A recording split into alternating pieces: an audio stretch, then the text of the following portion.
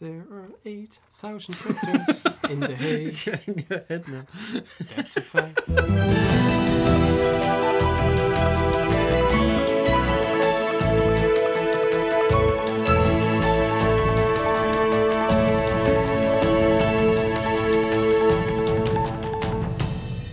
It's Friday, October 18th, 2019, the day after my birthday, and this is the Dutch News Podcast, your weekly chance to catch up with what's been going on here in the Netherlands. I'm Molly Quell, Dutch News contributing editor and Amsterdam tram victim, and with me today are Gordon Derrick, the Dutch News Drenthe correspondent and Mooney member, and Paul Peters, our Kim Jong-un fan club president. So first of all, I'd like to congratulate you, Paul, and Truby on the occasion of Molly's birthday. Thank you. Thank you very much. Yes, Truby thanks you as well. My birthday was yesterday. I turned 35. It was very exciting. Wow. I would also like to be called the dear leader of the Kim Jong-un. Oh, that's a good one. I should have come up with that on my own. Yeah. Unfortunately. Why are you in the Kim Jong-un fan club, Paul? Well, the North Korean regime released some photos of Kim Jong-un this week. He was riding a horse on a snowy mountain. Yes.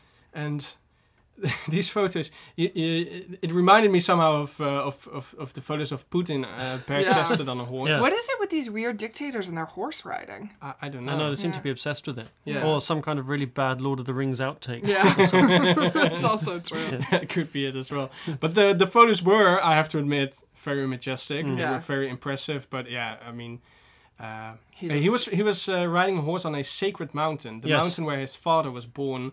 Supposedly. According to North Korean myth. Yeah. According to a North Korean myth, when there were 2 full moons and 2 rainbows or something, Yeah. 3 rainbows. It's North Korea. What do It's you North expect? Korea. Yeah. You can look the myth up if you want. Yeah. Yes. But apparently whenever he does this, it means there's some big announcement about to happen. And sure enough, the week later, the European Union and the United Kingdom agreed an outline deal on Brexit. So that's obviously what We're it not was. talking about Brexit on this we podcast. should. No, we're not. No. We're not You going want to talk about Brexit? You I can don't start want another to. podcast. I don't want to. No, I don't want to talk about Brexit. So Let's talk to me move on. about Drenthe instead. Why? Why have you been spending all this time in Drenthe, Gordon? Why are you writing for the Mooney's newspaper? I've been spending 20 years in Drenthe. Yeah, and, we know. And how many and in all that people are time- in your basement? In all that That's the time, question. I've never come across anybody hiding in a basement, I have to say. Have you been looking in the basement? I have. I regularly go down to the basement of my in-laws' house because there's lots of very fine wine in there. But no families of 6. Yeah. Or not ghosts. that I've noticed, anyway, unless there's a secret door at the back of the... that I haven't. the Dutch are famous for their secret doors. Yeah. Yeah, but usually we have a bookshelf in front of it. Yeah. Yeah, this one did not have a bookshelf in front of it. Maybe that was their problem. Yes. Molly, what happened to you in Amsterdam? I got hit Other by a than- tram. you turned- Technically, the bike that I was on got hit by a tram. You became a tourist for a day, I basically. did become a That's what tourist for a happened. day. I got clipped by a tram while cycling in the city center in Amsterdam on Tuesday night. I am now very black and blue and extremely grumpy about the whole thing. But because you're on OV fiets and these things are actually built to withstand being hit by trams. Yeah, the because it OV happens all feeds the was time. fine. It's me who was not fine. And when I returned to the OV feeds, I was telling the guy, like, yeah, just in case you want to look at it. And he was like, no, it's fine. This happens all the time. Which makes me have a lot of safety concerns about cycling in Amsterdam on OV pizza. But, here we go. So what is our... there's been a lot going on this week, man. Maybe it's just for me. Both international and in the Netherlands. But there was also some ophef, of course. There's always ophef. There's always ophef. Last week we told you about the news that it was highly likely that the major renovation project for the parliamentary Binnenhof complex would be delayed by at least a year before it even started. This week, Junior Interior Minister Raymond Knops confirmed that this will indeed be the case. The Binnenhof renovation is the latest building project that is suffocated by the ongoing stikstof saga, which we will talk about later on the podcast. Too much. It does mean, however, that our very beloved Prinsjesdag, Sorry, what's that? Budget Day, Yes. Thank you. it will be held in the Ridderzaal at least a year longer before another location has to be found. Okay. And it was Gert-Jan Segers, the leader of the ChristenUnie, who suggested that during the verbouwing of the Binnenhof, Prinsjesdag should be held not in The Hague, but in one of the countless smaller provincial cities somewhere in the country. He named Maastricht, Middelburg or Den Bosch as one of the possible alternative cities. Other political parties reacted disapprovingly to the idea, such as the CDA, who said it is an important tradition that Prinsjesdag takes place in The Hague. And of course, the suggestion led to a lot of jokes and ridicule on the internet, with people naming cities like Etteleur, Enschede, and Roelofarensveen, and many other places more depressing than the other as possible alternative locations to Prinsjesdag. Yeah. I suggested Urk, Urk. I always do for Yeah. this. You always do these things, yeah. Yeah. Or rectum. Poor Urk. Rectum, yeah, we should do it of sex bieren. Okay, maybe this is going to be an unpopular opinion. I actually think this is a charming and good idea. And I that think they should so do as well. I Yeah. kind of do. Yeah. But Yeah. it's not going to happen, is it? No. But I do kind of, see I the think it appeal. would be really nice to do it in Maastricht. I mean, there's plenty of beautiful old buildings that the king could stand in front of and take nice pictures Yeah. before, and they can wear their fancy hats, and it'll be fine for a day. I think it's a lovely idea. Maybe they can use the provincial house of Groningen. Their door is The door's already always open. open, yes. Yeah. There's also space just become available in Drenthe as well. It's a nice farmhouse there, I hear. I was thinking about starting an escape room in it. This week, Gordon is going to bring you an update on his favorite part of the Netherlands. Paul has a story about a bird, and I'm going to talk about how things are not blooming in Amsterdam. In this discussion, we will talk more about the farmers' protests. A remote farmhouse in Drenthe gave up a startling secret this week when it emerged that 6 children and their father had been living in isolation there for nearly a decade. The eldest of the 6, who's now 25 years old, turned up in a bar in the village of Raunerwold and said he'd never gone to school or been outdoors for the last 9 years. Police went to the house on Buitenhuizenweg and discovered a staircase hidden behind a cupboard that led to a series of makeshift rooms. 6 people aged 18 to 25 were found to be living there with their father, who was in bed having suffered a stroke 3 years ago. A 58-year-old man was arrested and appeared in court on Thursday, accused of depriving 7 people of their liberty. He's been detained in custody for another 2 weeks, and since then, the 67-year-old father has also been arrested on the same charges of deprivation of liberty and money laundering, because they found a huge pile of cash in the room as well. Yes, Yeah. they did. Oh, Yeah. wow. Yes. So what do we know about these guys? Yeah, so the man who was arrested first, the 58-year-old man, was identified as Josef B. He's from Austria, so he's known in the area as Josef the Austrian. Can I ask a question? Yeah. What is wrong with 60-year-old Austrian men? Called Josef. This is not the first time that No. they have been caught sort of keeping a bunch of adults locked up in a basement somewhere. Yeah, it's kind of strange. Yes, yeah, yeah. 'Cause you think We gotta of- talk you to think of Austria, Josef Fritzl. Basically, if you're a parent in Austria, don't call your child Josef. Yeah, That's, I seems think like that's the Adolf. takeaway from this. Yeah, doesn't that happen so much anymore? He was 58 years old. He worked as a handyman and carpenter. Residents said they often saw his Volvo car driving around the area, and they often saw him dropping off wood at the house. Doesn't seem to have had very much contact with the neighbours, and nobody seems to have been aware that anyone else was living there. It was a rented farmhouse, but the landlady, Alidia ten Oever, inherited it in 2015 from an aunt. She said he always paid the rent on time, and there was no reason whatsoever to suspect anything. So if they arrived in 2010, where had they been hiding before? Before then, they lived in Hasselt in Overijssel, and former neighbours there, they didn't live in total isolation at that point, and they said that Josef Bay moved in next door to the family, and obviously became friends with them because he made a connecting door between their 2 gardens so that they could cross into each other's property without having to go into the street. Did he put a bookshelf in front of this At door? that point, I don't think there were any shelves or cupboards involved, no. Police also searched a boarded-up shop in Zwartsluis called Natural Homes, which was a strong contender for the title of Overijssel's creepiest toy shop, as well as a woodworking business in Meppel called Creative Economy. At least it's not called Shop at the Pop. Yeah, Yes, that's true. Yeah, other family members told Dutch media that there were 3 older children originally who moved away while the family was living in Hasselt. So This is such a weird story. it's a weird story, and it just keeps getting weirder, and they Yeah. keep bringing out weird details. So, Yeah, and was then, he holding the family hostage, Gordon?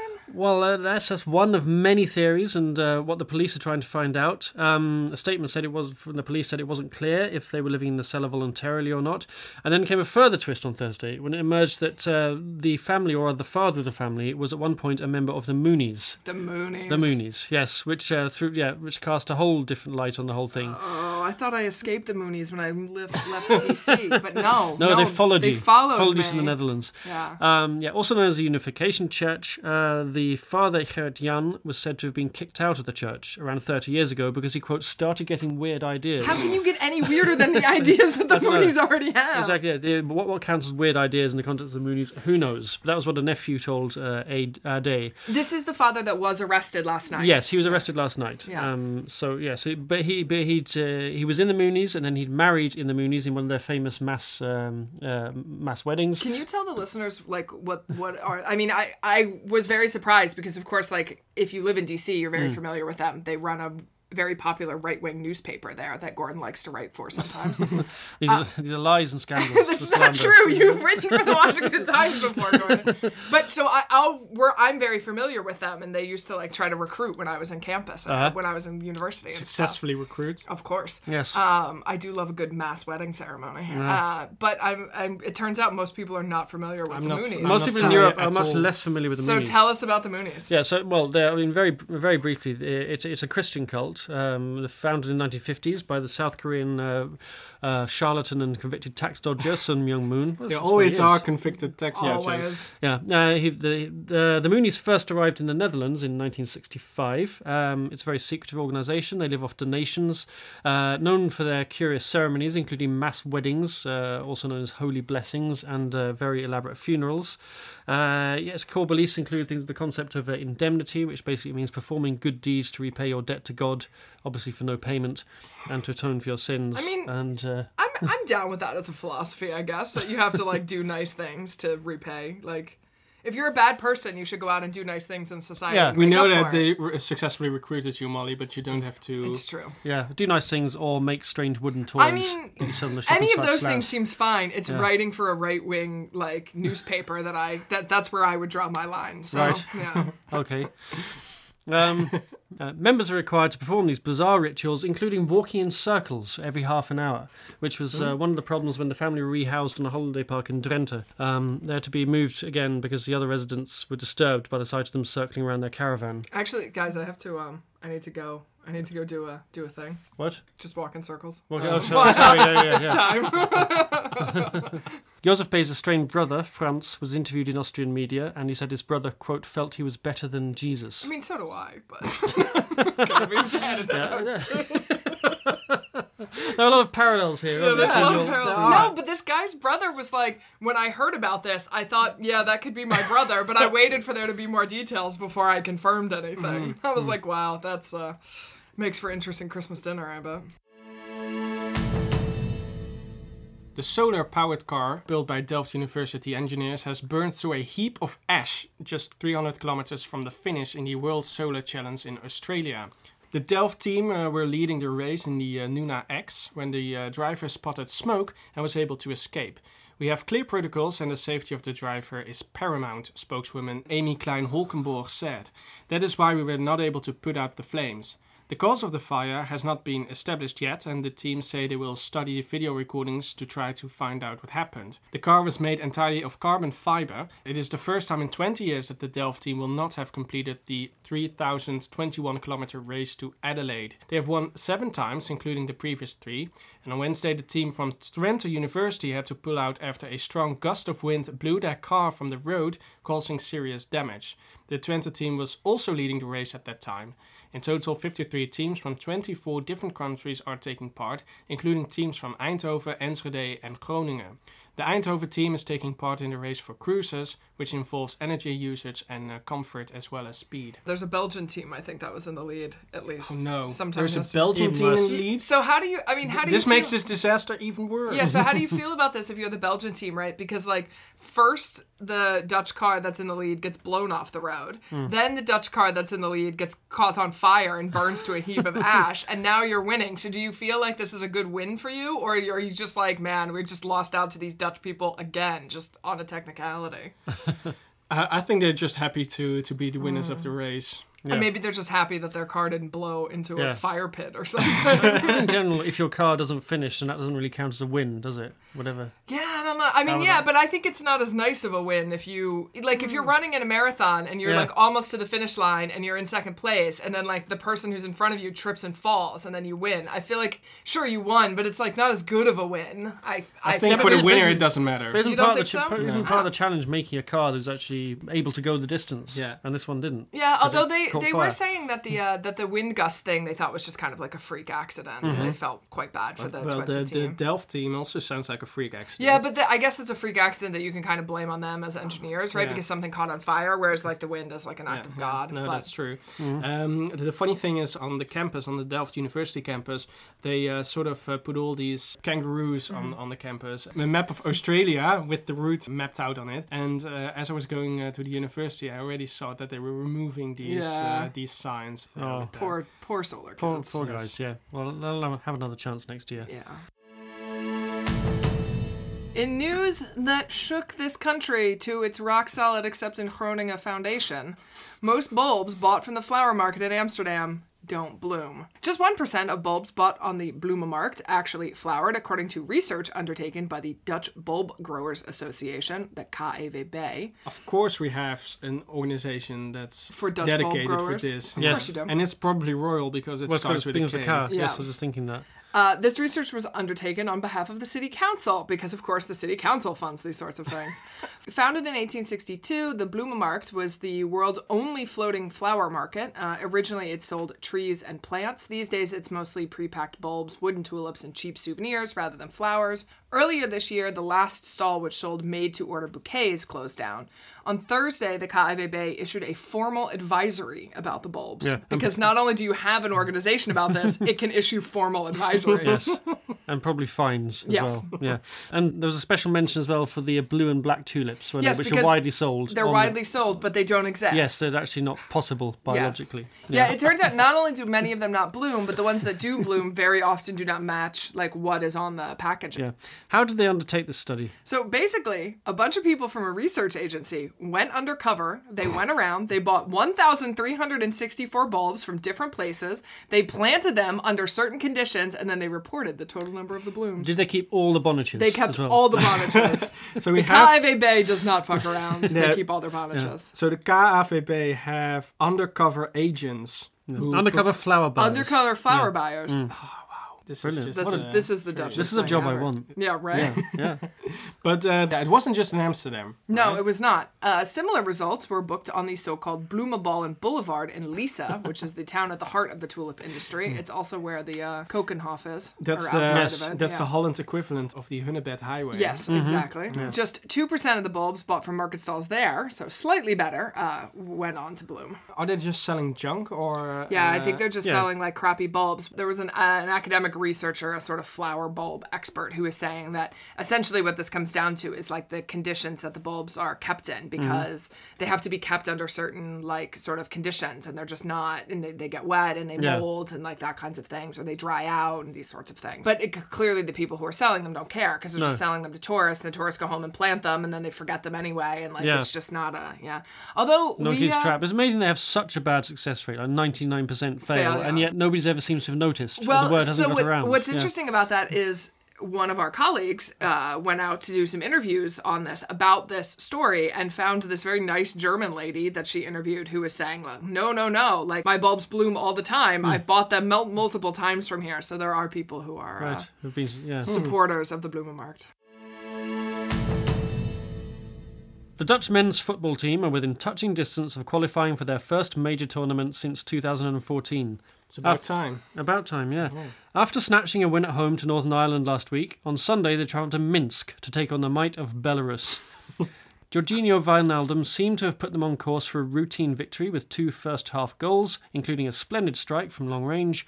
But early in the second half, Stanislav Dragun pounced on some slack defending to pull a goal back, and it was squeaky bum time from then until the final whistle. Oranje are on top of the group, level on points with Germany, and if they can draw their next match away to Northern Ireland, they will qualify. So fetch down your box of orange tat from the attic, you're going to be needing it. And there was also some success for the male Dutch cyclists. Yes, after Tom Dumoulin crashed out of the Giro d'Italia and Stefan Kruijswijk came up short in the Tour de France, Bauke Mollema has become the first Dutchman in nearly 40 years to win the Tour of Lombardy, which is one of the 5 classic one-day races on the cycling calendar. There's so many tours. There's a lot of cycling going on all year round, yeah. The 32-year-old from Groningen broke away from the field with 19 kilometres to go of the 243-kilometre race in northern Italy, and he finished 16 seconds clear of Alejandro Valverde.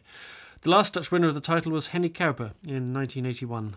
So a long wait for that. Yeah, Henny Kuiper, he has a lot of these records, all of these tours, and all of these races. He is the last Dutch guy who won them. Yeah, it was kind of him and Joop Zoetemelk, who was the big cyclists in the early 80s, weren't they? I have no idea. Oh, I don't care at all about cycling. Why did we even get onto this topic? I always hope that they will end up on a tram, get hit by a tram or something. Yeah. At least that's spectacular. Yeah. They should do that. Should do a race on Orphée Fietsen. That would be good. Yeah. That Tour would de be Amsterdam. Tour de Amsterdam. That's a better. I would try to dodge the trams. Yeah, indeed. Yeah. Yeah, and you don't shut anything down. No. It's not like one of the. No, you just have to get from point A to point B, just in like normal everyday Amsterdam life. Oh wow, this would be a brilliant event. Genius. We should put this on. We should sponsor it. We should sponsor this. The Dutch News race. Yeah, the Dutch News Tour de Grachtengordel. Yeah. A pigeon from Limburg was saved by employees of the animal rescue team. Initially, it was unclear what was wrong with the bird when it was brought in on Monday. It had difficulties with breathing and showed no wounds or clear signs of diseases, leaving the animal medical staff in a mystery. But not long thereafter, the mystery was solved when the pigeon puked out an acorn, which apparently got stuck in his throat. The Animal Emergency Service of Limburg posted a photo of the pigeon and the acorn, which was roughly the same size as its head. What? Yes. Yeah. That's an enormous acorn. It was, especially compared to his head, it was just enormous. The bird, whose name was not disclosed for privacy reasons, was weakened and had to stay a bit longer, but the next day it was free to leave again. And there's more pigeon news, is there not? Unbelievably, there is more pigeon news. Please give us the pigeon news. 2 pigeons got stuck in a net attached to a balcony on an apartment building in Soest. The birds were spotted by playing children who initially called the dierenambulance, but when they were unable to reach the birds, the fire brigade was called, who immediately rushed to the scene where they used a cherry picker. I used the word hoogwerker, but I wasn't clear what the English translation was. It's cherry picker, Okay. or at least in American English. I still do not believe you, but... it is. It is. Yeah. I'm just going to say hoogwerker. They used a hoogwerker to reach the balcony. 2 birds were brought down and were handed over to the dierenambulance. I have 2 things to say about this. One, we can declare that hoogwerker is the word for cherry picker, as we've declared budget day to be the word for Prinsjesdag. I'm willing to do a trade-off there. Yeah, that's. I agree with that. Also, I'm very excited we've brought animal news back Indeed. on the podcast. It's been too long. We've been missing animal news. Yeah, we need to bring back the animal news. If you've been listening to us, our OG recently, listeners know. Our original listeners will know that we used to do a fun animal story every week. But for some reason we stopped doing that. I don't know. News got too serious. News got too serious. Too much has been happening lately. And we included Ophef, of course. So we included Ophef, so that helped balance it out. Yeah. Send an email to podcast@dutchnews.nl if you would like for us to continue doing the animal news, or if you have another segment, news, or if you have any animal news. Yeah. After the break, we will be discussing why there were 8,000 tractors in The Hague this week after this word from our sponsors. God, I hope Katie Melua doesn't do a song about it. Hey, you.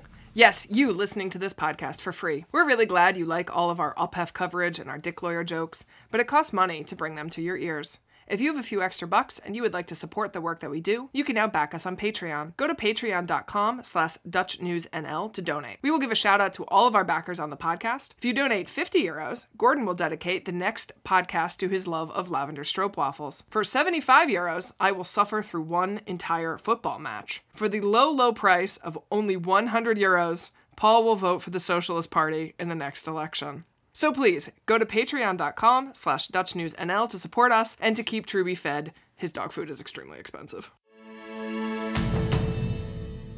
Farmers in the Netherlands are still unhappy with the government, and now they have had a second massive protest on the Malieveld. What is going on? We're about to tell you. Yeah, so this is the second time that the farmers came to The Hague. Yeah, and the second time we've discussed them in 3 weeks. Yeah, indeed. We should rename this in the Farmers News podcast. Yeah. But first, what happened this week? So on Monday, convoys of tractors converged on 8 provincial government buildings in a coordinated protest against emissions regulations. In Groningen, farmers used a tractor to break down the door to the provincial council offices, which was bad. Then they threw hay at the police barricade that was on the other side, which I found very entertaining.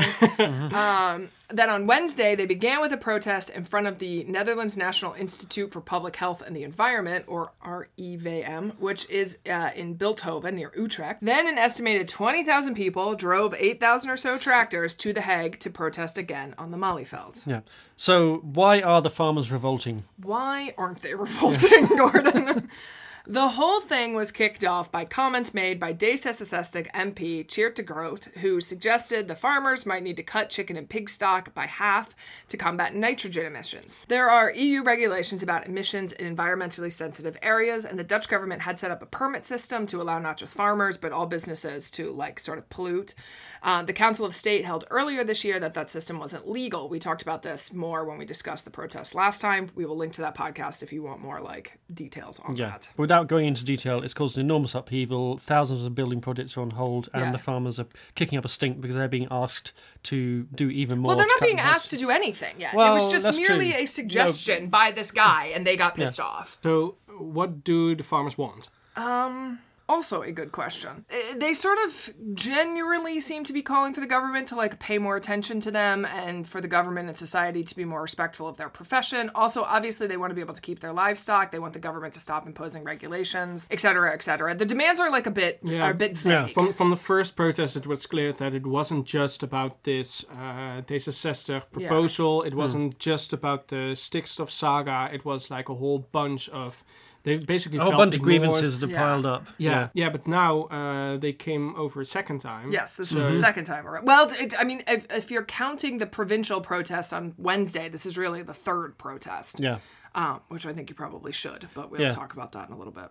Yeah, okay. And what was the reason that they went to Bilthoven, first of all? I think because they wanted me to get up really freaking early in the morning. RIVM is the agency that calculates emissions levels. The farmers are claiming that these calculations are not done correctly. This is not what they were claiming the last time around. Last time around, they were just mad about this prospective legislation. Anyway, so the farmers are claiming that these calculations are not done correctly and they want that changed. They also apparently want to make death threats against the director, Hans Brugs, who spoke at the rally and then had to be escorted out by heavily armed police and remains under police protection. Oh, really? Yeah. Oh, that's sad. He's having a rough week. Yeah. Although he had a very nice interview in Trouw, which talked about his reasons for wanting to do this, and he seems if he just wants to, I would just love to have him over for dinner. He just seems like a delightful, earnest person who genuinely believes that you can just convince people by showing them the numbers and the models. So, but was the whole protest violent, or? This time around, I think the protest was much less friendly. I was out at both of them. Yeah. There was a lot fewer women this time, substantially fewer women. Among the protesters. Among the protesters. Yeah. There was a lot more drinking. There was a lot more shouting. There was a lot more, sort of just kind of tension in the air this time around, I felt. On Monday, of course, they broke down the door in Groningen. They hit a police horse. They nearly hit a bunch of cyclists. The door of the provincial house in Groningen. Yeah. And there's been 2 arrests for there's that. There's been arrests in Groningen for that specific thing. There was a number of arrests on Wednesday. Police were forced to abandon a blockade on the A12 for their own safety after tractors ignored demands to stop. At least one person was seriously injured. There was a guy who got caught in between a tractor and another building. He was one of the protesters, I think. I don't think they hit a random person, but still. They caused a lot of traffic jams. They really disrupted public transportation. They drove tractors into places in The Hague where they weren't supposed to, on the Noordeinde. There's a video of a fake coffin with Jesse Klaver's name on it, which, as a side note, it's somewhat interesting that they seem to have so much animosity for Jesse Klaver, who, one, the GroenLinks voted against this legislation in the first place a few years ago, and also GroenLinks has not been in power ever. So, why are they mad at Jesse Klaver, but they're mad at Jesse Klaver? Sort of symbolizes the Green movement, of course. Yeah. And they also threatened to go on the Binnenhof itself, and that is why the area around the Binnenhof was blocked by lorries of the military. Of the military. Yes. The military was out. So a lot of people, I was seeing a lot of comments on Twitter about how like, oh my God, they've brought out the military. It's such a big deal. From the statement that the Gemeente The Hague gave, basically they were not quite, they had a sense that the farmers were going to do something on Wednesday, but the original plan was to go to Schiphol, not to go to The Hague. So they, by the time they discovered, or by the time it was known that the protest was going to also come to the Malieveld, according to The Hague, they didn't really have time to sort out a lot of the equipment that they would have needed to do these blockades themselves. Basically, like if they had had sufficient notice, they could have just used police vehicles. But because there wasn't enough time and they were very worried about the protests getting out of hand, since after the last time, the farmers had broken lots of rules about driving tractors in places they weren't supposed to, which they did this time, they wanted the assistance of the military. It wasn't a situation where they were like militarizing this conflict. It was really a situation of like logistics, from what I understand. But it looked like the conflict but it was looked militarized. it looked really bad. So couldn't that be also one of the reasons why sort of the overall atmosphere got a little bit more violent and a little I more think aggressive? that ratchet. I mean, I don't think it was a great. I think from what I mean, I only spoke to the police spokesperson from The Hague, and of course, like they're not the only ones that were like in charge of this operation. Yeah. But they mostly seemed to like.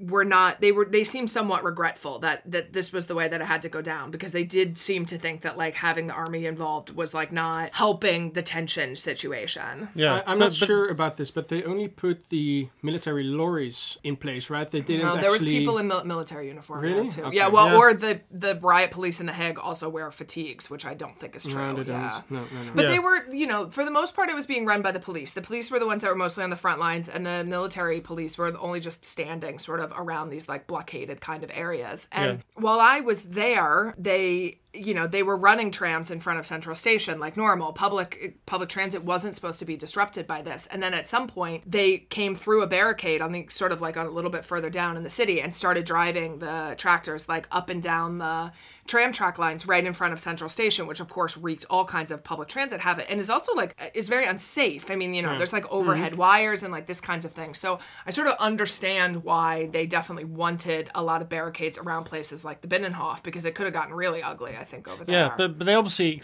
anticipated some kind of confrontation, and also the fact that the farmers hadn't made clear exactly what they're going to do. It was very unpredictable, which made it a different atmosphere from your typical kind of very well organised Dutch protest. Even what we had 2 weeks ago when they all parked in nice neat rows on the Malieveld, and we remarked about that. This kind of had a different, more kind of edgy, more a little more gritty. More, the mayor more of The gritty, Hague unpredictable seemed flavour. very concerned that if they started driving tractors down the pedestrian shopping streets, which are only one block over, but that's what they did eventually. You saw tractors going down those those narrow streets. But I think the reason that they wanted so much military assistance is because they were worried that this was going to get out of hand, and then people were going to get killed because you're driving, these streets are very narrow, they're super populated, like lots of people are walking on them, and a lot of people, I think, The Hague is a very international city, and if you're not kind of like in the news or very aware of what's going on, like you don't really have any idea why all these tractors are here, or that maybe you should be more alert today because there's this protest going on. And also kind of reflects the fact, I think, these farmers' organisations have sprung up very quickly on social media. No one really knows who's behind them, how they're organised. These are not sort of like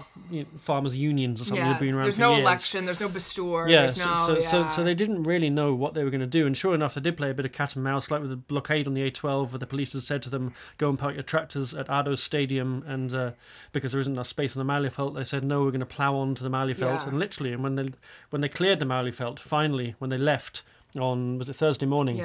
The Malieveld was just a mess, basically. They had to cancel. There was supposed to be a Cirque du Soleil performance that they had to cancel. The organizer, Mojo, said, like, we can't get people in and out of here safely. I mean, it was not a good... It was not a catastrophe, but it was also like not great in this sort of sense. It was the same situation as the first protest, because they were supposed to go to the ADO Stadium as well, but the tractors just went to the Malieveld. But but the first one, they had a permit to park 75, I think, tractors there, and then they ended up with like 1,500. And yesterday, or on Wednesday, they weren't supposed to have any tractors there at all, and they ended up with like several thousand for sure. I was also wondering if the tractors would be physically able to go to the Binnenhof, because it's of course surrounded by all these medieval gates. So I compared the sizes of the golden carriage to the standard tractor. tractor, and the tractors could in fact go. They could on fit the through, Binnenhof. could they? And there was also some speeches at the protest, including a special guest speaker. There was a surprise guest. Surprise guest, yes. Did anyone guess ahead of time who the surprise guest might be? This is probably a right-wing populist politician. You would be correct. And who else could it have been besides our badly coiffed right-wing politician, Geert Wilders? Wilders was at the high-security courthouse in Schiphol earlier in the day. He wanted to plead with the judges in his racial hatred case to investigate if the charges were politically motivated. The court will consider this, so that verdict has been pushed back. Then he spoke in The Hague. He asked the crowd if they wanted meer of minder regulations, harkening back to the comments that got him in trouble in the first place.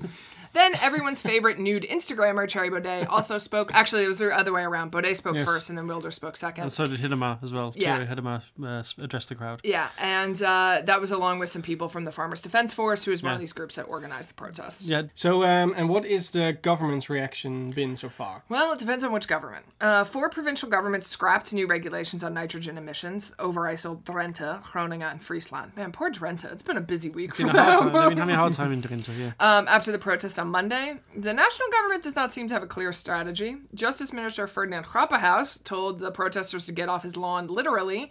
He tweeted protesting farmers should not come to the Binnenhof, the parliamentary complex where they wanted to protest but weren't allowed. Prime Minister told the press that demonstrating is allowed, but only if you follow the rules of authorities, which the farmers did not do. MPs held a debate on the topic last night, which didn't really seem to amount to too much. We were sort of talking about that before we came in. There was a lot of, hot air being blown around and not clear plan forward for exactly what they're going to do. A lot of nitrogen being emitted. A lot of nitrogen being emitted. It is quite notable that 4 of the 12 provinces have now reversed back on their plans to cut nitrogen emissions. Which But means, how can they do that? Because well, the thing is that nothing's been finalised, has it? What we've got at the moment is the Remkes report, which has made a load of recommendations of the same. Well, first we have the Council State ruling, which says you have to cut nitrogen emissions, effectively. Then Remkes has been sent away to come up with some proposals for how you do that. as you always do as a good government, you in always addition to send that, out Remkes to come but up. in addition to that, I think Carolus Houghton said to the provinces, you also have to come up with your own plans. But the provinces came up with the plans before the national government did, and that made the farmers upset. The farmers said you should wait to see what the state do before you bring in your own supplementary measures. All those other provinces, makes South sense. Holland, for instance, which of course is a different province because it's the population that's not farmer related, that's not agriculture related, is much higher here, right? Drenthe and Overijssel, the proportion of farmers to population is much higher. We're like, we're just keeping on with these regulations. Yeah, but there's a lot. Even South Holland's got a big farming population because it's a very densely populated province. Yeah, and a lot of greenhouses. Yeah, although greenhouses are not really the issue here. There is some emissions from greenhouses, but the real fundamental problem is livestock farming, and most of that does not take place in South Holland. And especially when this livestock farming is close to one of these Natura 2000 areas, sort of protective environmental areas. Right. So what's the science of nitrogen emissions? It's all fake news. Nitrogen isn't real. Somebody was claiming that nitrogen wasn't real at the fucking protest. On Thursday, Wageningen Environmental Research, together with the World Wildlife Fund, released a report that basically said the country as a whole has to reduce nitrogen emissions by 50%. The study mapped out how the so-called Natura 2000, which is what you were just talking about, these are environmentally protected areas, are impacted by nitrogen emissions, and basically, the news is not good. 70% of these areas are suffering from too much nitrogen. This kills off native species and encourages invasive species to grow. Livestock farming, by far, is the number one source. It accounts for 40% of the total.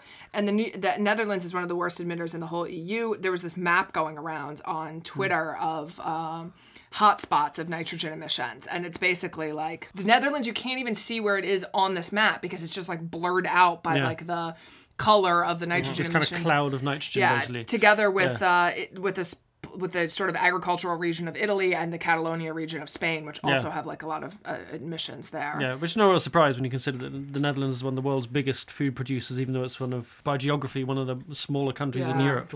What I found kind of interesting about them, the farmers kind of arguing about how the numbers are calculated, is that the numbers are so dramatically not in their favor that I feel like quibbling about the models. Sure, maybe it's 35% instead of 40%, but it's still by far the largest contributor. I found this sort of approach to be kind of I don't know, sort of an interesting approach. This is the fundamental problem with the farmers' argument, is that they're saying we're being asked to do an disproportionately large amount in the name of environmental protection, but actually it was because they're disproportionately the biggest polluters. By far the and, biggest polluters. If you want to tackle a problem, you have to go to the source of pollution, which Yeah. is livestock farming. Is there something that we can do? I mean, like us personally, Yeah. eat less meat and drive slower, basically.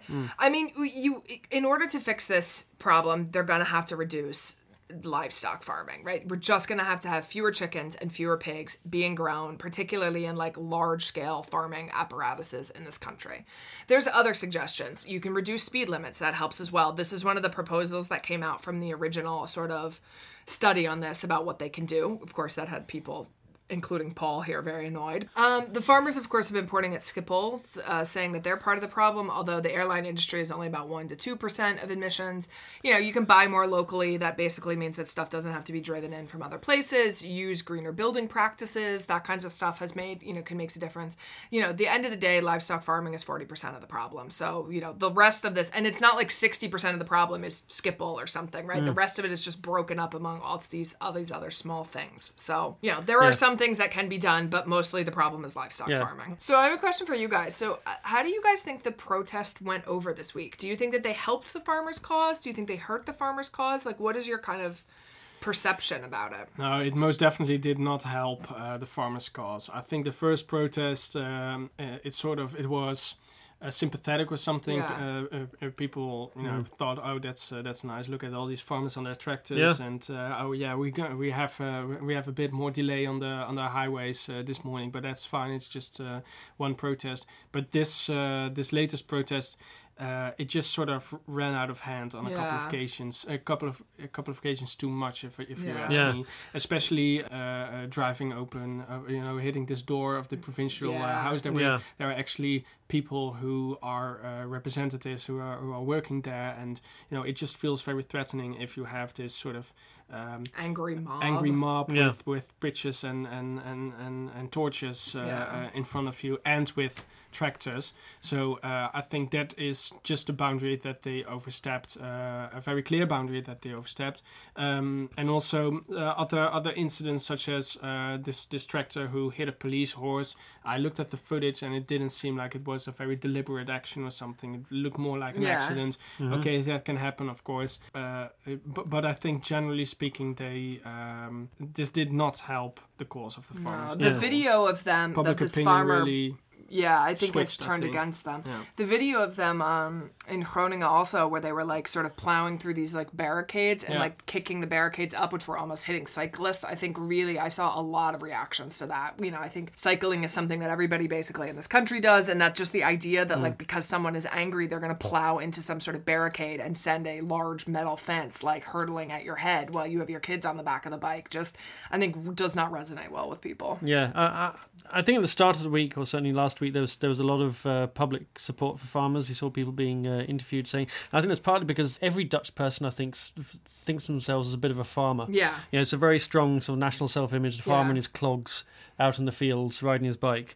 So, living in a windmill. Living in a windmill. Yeah, it really is kind of part of the sort of national folk image. So I think because of that, there was a lot of latent sympathy for farmers. But I think as the week went on, and you saw the farmers doing things like smashing down the door of the provincial house in Groningen, and you saw them, playing cat and mouse with the police in the streets of The Hague, and ignoring the rules, not sticking to what they'd agreed in advance. Yeah, I think a lot of the tide started to turn. I think it's going to take a bit more. I think there is still quite a lot of residual support for farmers among the population, but if they keep on doing stunts like this and crossing the lines in that way and knocking over cyclists, they're going to find... But if they go back to demonstrating in the way they did in the first place, then I think public opinion could switch back as well. And also the farmers also organized yesterday a sort of a breakfast, mass breakfast in it wasn't a cult thing, mass breakfast. No, it wasn't a mass wedding. No, it wasn't a mass wedding. They did not serve any Kool-Aid as far as we know. They organized it near the Binnenhof and sort of to say sorry to the people of The Hague for causing all these... there was a lot of farmers also who had stayed overnight in The Hague, and so they were, sort of kind of having this breakfast, which I thought was quite a nice... I thought was like a pretty good gesture. The other thing I found quite interesting is that, the politicians who spoke at the first protest, they had a bit more of a wide variety. And the ones who spoke at this protest were the PVV Yeah. and the Forum for Democracy, which are not typically farmers' political parties. Yeah, that's been really fascinating to me. The fact that Baudet has suddenly just got on board with the farmers, and you see him riding around in tractors. And I think, a month ago, I don't know how you could count the fingers on one hand the number of times he tweeted about farming. Yeah. It wasn't part of the. Well, that's the FPD's, thing, ways isn't on it? debt. These parties who now claim to be the sort of the heroes of the farmers, these are the parties who stopped or declined writing party manifestos. Yeah. So we cannot go back and see what were your plans on the Yeah. field of agriculture. What were your plans? didn't Well, have we any. can go back to the 2012 party manifesto of the PVV, which clearly says that mass farming should be. We should stop allowing mass farmers. Yeah. So if you compare that to what Geert Wilders is now saying on top of a tractor, then It's a bit different. it's a bit Yeah, different. it's quite clear opportunism, isn't it? And it's interesting as well that these parties are the parties that want to take the Netherlands out of the EU, which of course provides farmers with the vast majority of their income these Indeed. days. I mean, Yeah. I think the perception is sort of, kind of Thomas Friedman talk to like the local person style. So like I'm not basing this on like extensive survey data or something, is that people seem to think that the farmers get a lot of subsidies and that generally they probably should. Food is good. We want to support the farmer. Farming seems like a really difficult profession. They should get some subsidies. But the idea now that they're like very upset about regulations is like, well, okay, fine. I mean, maybe we should have fewer regulations, but then in turn, you should also get like less money. And like that kind of seems to be the perception. Because this subsidy is meant for you to deal with all these regulations. Right, Yeah. exactly. Or we just put up the price of milk, I mean, milk you is also- massively underpriced, Yeah, and I agree with they're that. compensated for by the fact that they get all these subsidies. Yeah, I mean, I think if people are listening to this podcast and they say, okay, we want to support farmers, but we also want to support sustainable agriculture and people who are doing things responsibly. Like, you can buy food products, meat products, animal products in particular, from a local purveyor who is selling it at a much higher price than it is being sold at the Albert Heijn, but that the animals are being treated better, that the farms are much smaller, so they are much better able to manage their nitrogen emissions and this sorts of thing. So And that's another interesting point, I think, because this has been promoted as very much a kind of farmers, individual, ZZP farmers coming Little out en family masse on farms, protests. like- It's a cute little family Spontaneous, farms in their clogs, but actually it's been massively bankrolled by the corporate agriculture sector. in hasn't it? particular, Yeah. Campina Friesland, Yes, right? yeah. In particular, has Paid all the protest. communication costs Yeah. of the Farmers Defence Force, for Yeah. example. And there's also a new political party that's been founded. Yes. Because Yes. of this, there is a woman from, I think she was formerly a VVD Yeah. city councillor, and when the nitrogen plans were sort of released, Remkes commission came out with this report. She quit the party and she started her own party. So now we have a new farmers political party. So another political party. Another political party. As And if she- the week hadn't been bad enough. yeah, indeed. And she is planning to take part of the new Tweede Kamer elections, and she expects 3 seats at least. Interesting. It'll be Well, interesting to that's see a where bold- those seats come from as well. CDA probably. Yeah, Yeah. or will it be With the something that's PVV. going to pull from the PVV or the Forum for Democracy? Well, farmers generally vote for CDA or Yeah. ChristenUnie. But so the Christian Union and the CDA are not taking any sort of like forward role on this kinds of thing. No, they were no, not not at all. speaking. They're not the ones that are out there. And the politicians who were out there are these right wing political operatives. who- Although I kind of got the feeling that Wilders did not get a very warm reception from the No, I farmers think- because they know that they associate the PVV not just with Wilders but also with Dion Graus. Yeah. who, of course, is a very fanatical and quite mad animal rights well, campaigner. everybody in the PVV is quite mad, but yeah, and he well, happens to Dion be Graus is particularly mad. But he is the sort of reason that the PVV has some oddly pro-animal, like, sort of legislative agendas, because he is very sort of anti-mega farming and anti these other things. Yeah, it's an interesting... It'll be interesting to see where the chips fall in all of this, I think. Yeah. Where the cows fall.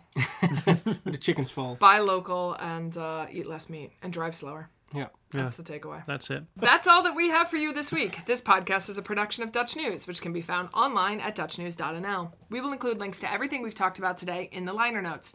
You can get in touch with us by email to podcast@dutchnews.nl. If you want to help us out, please subscribe to the podcast and leave us a rating. You can also now back us on Patreon at patreon.com/dutchnewsnl, and you'll earn yourself a free shout out on the podcast. My thanks to Gordon Derrick and Paul Paters. I'm Molly Quell. We'll be back next week.